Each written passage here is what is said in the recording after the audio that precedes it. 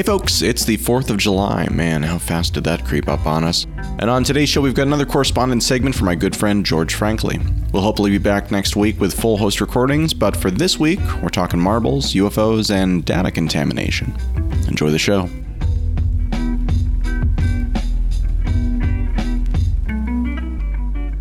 Hello there, I'm George Frankley, and I'd like to talk about how even the best and brightest people can make truly stupid decisions and terrible predictions, and what we can learn from them. This is Dare to be Stupid. This time on Dare to be Stupid, the information disease, or the flying saucer and the marble jar.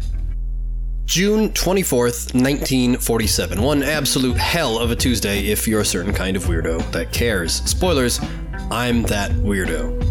June 24th, 1947 was the first day of the age of the flying saucer. A civilian pilot flying over Mount Rainier reported the first well-documented sighting of what became known as a flying saucer, and echoes of his sighting have influenced decades of other incidents and the entire breadth of our pop culture. The common term UFO wouldn't be coined for another 5 years during subsequent Air Force investigations. Here in the summer of '47, the flying saucer was entering the mainstream. Now, that much of history is an undeniable fact. Unfortunately, that fact is butting heads with a more important fact. The fact that our witness, the pilot Kenneth Arnold, never said he saw a flying saucer at all. The entire concept of the flying saucer was introduced to our collective consciousness not by sightings or experiences, but by a mistake. But let's shelf that whole boring UFO conspiracy thing for now. Let's talk about something with a bit more thrill to it. Jelly beans. It's a very, very old game, and I'm sure we've all participated in it at least once or twice. A huge jar is filled with jelly beans, or marbles, or pennies, or something like that, and a contest is made out of it. Guess the number of widgets. Actually, let's stick with marbles. It fits my Depression-era street urchin aesthetic. Guess the number of marbles, and the closest answer wins a prize. Classic county fair and school fundraiser fodder. This little game, and maybe a stretch to call it a game, this little game can generate some amazing statistics. Or the exact same game can generate terrible statistics. You see, if 500 people go up to a jar of, say, 500 marbles, make a guess, and then throw their guess in the ballot box, a brilliant thing starts to happen. Many will guess high, many will guess low, but a bit of a bell curve will start to form. Highs and lows will cancel each other out, outliers will get outweighed, and in the end, the mean average of all the guesses will prove shockingly close to the real thing. Those 500 people will, as a hive mind, come up with something close to 500 marbles.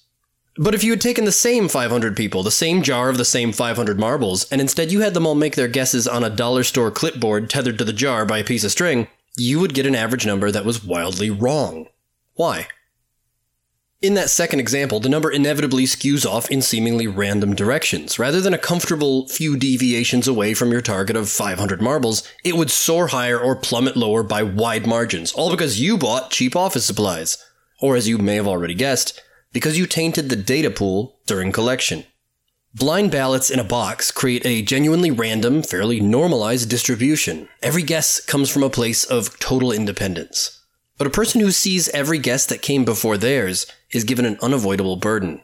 They've seen which way the wind is blowing. They've seen what everyone else thinks is a reasonable guess, and that's going to affect their own. It takes an exorbitant ego and a cavalcade of confidence to never once think, maybe all these other people know something I don't. The survival center of our brain is wired to notice movements of the herd. If our contemporaries are fleeing from something, we don't want to be left behind. And if they're focused on something, on one range of numbers, we don't want to be the lone outlier.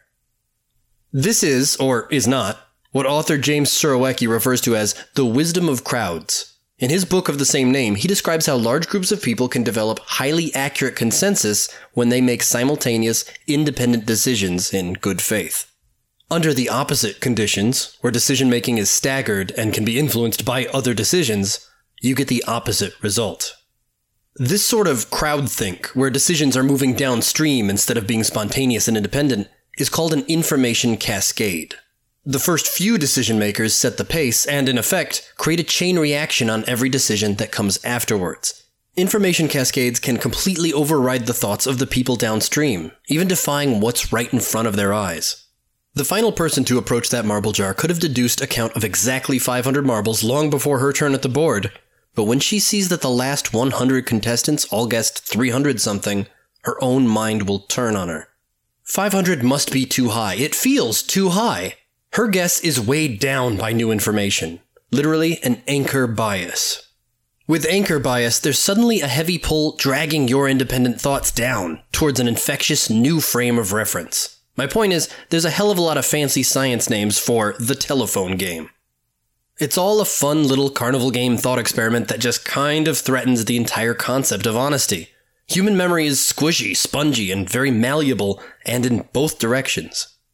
Data storage, from magnetic tape to blockchains, all tends to be linear. It goes from one entry into the next. The human brain is absolutely not. We can rewrite details from our most ancient memories without even realizing we were thinking about them. We can watch something happen right in front of our eyes and then remember it completely differently minutes later. We write and rewrite memory, forwards and in reverse, constantly.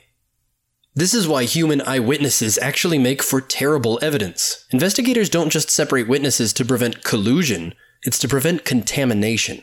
Allowing multiple people to share and compare their memories leads to the homogenization of those memories, even if they are honest people trying their best. Reality is sturdy, but perception is fragile. So, marbles, and flying saucers. Why flying saucers? Rather, why did newspapers report that Kenneth Arnold saw flying saucers?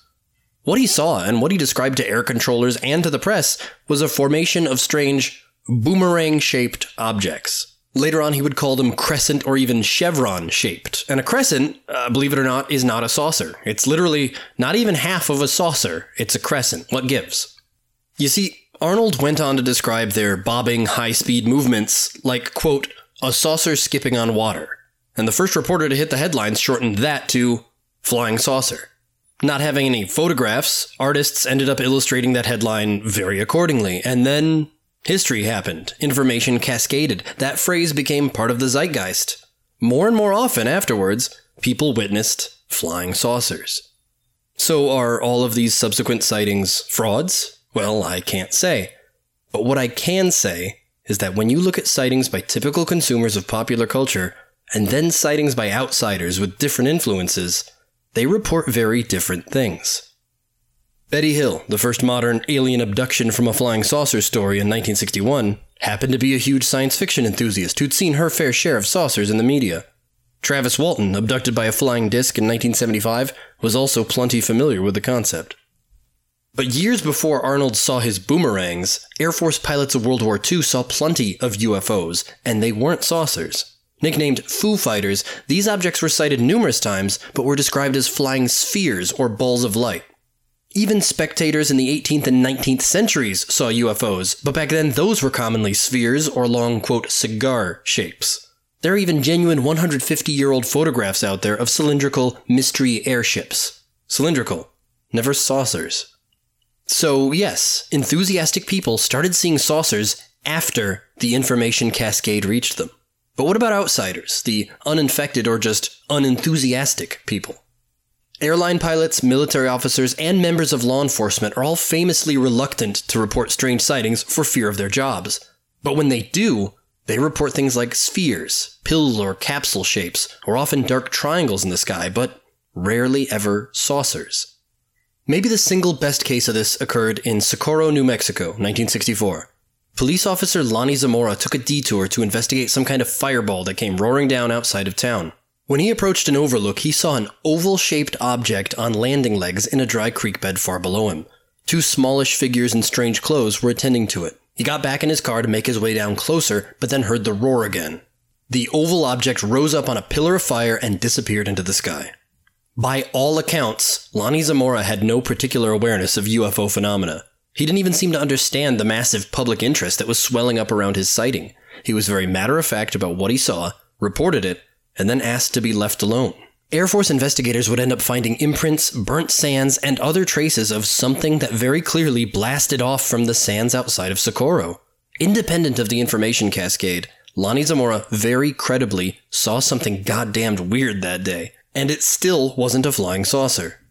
Contagious or contaminated information ties anchors and places shortcuts inside our minds. When our brain sees something vague and blurry and weird, it instantly digs through our lifetime archive of shapes and words to fill in the blanks. And sometimes you can't help what it finds. If you didn't know that everybody else had guessed 200 marbles, maybe you would have counted 500 in the jar right away. If Kenneth Arnold had been familiar with swept-wing jet fighters, which the Air Force revealed only 3 months after his incident, those flying, propellerless boomerangs he saw might have seemed a bit more mundane. And poor Lonnie Zamora had no way of knowing that just out there in the New Mexico desert, NASA was developing and testing the first lunar modules for the Apollo program. Some days we get to see what we really see, and other days we just catch the disease. In the end, we're all doing the best we can with the information we've been given. Thanks for listening. As always, I'd like to remind you that nearly all of my illustrious job titles come with the prefix armchair. If you're an expert and you're hearing me get something wrong, I'd like to hear from you. Thanks for that illuminating look. If you have any feedback for George, send me an email at adam@speakingofbitcoin.show and I'll make sure he gets it. And until next time, thanks for listening.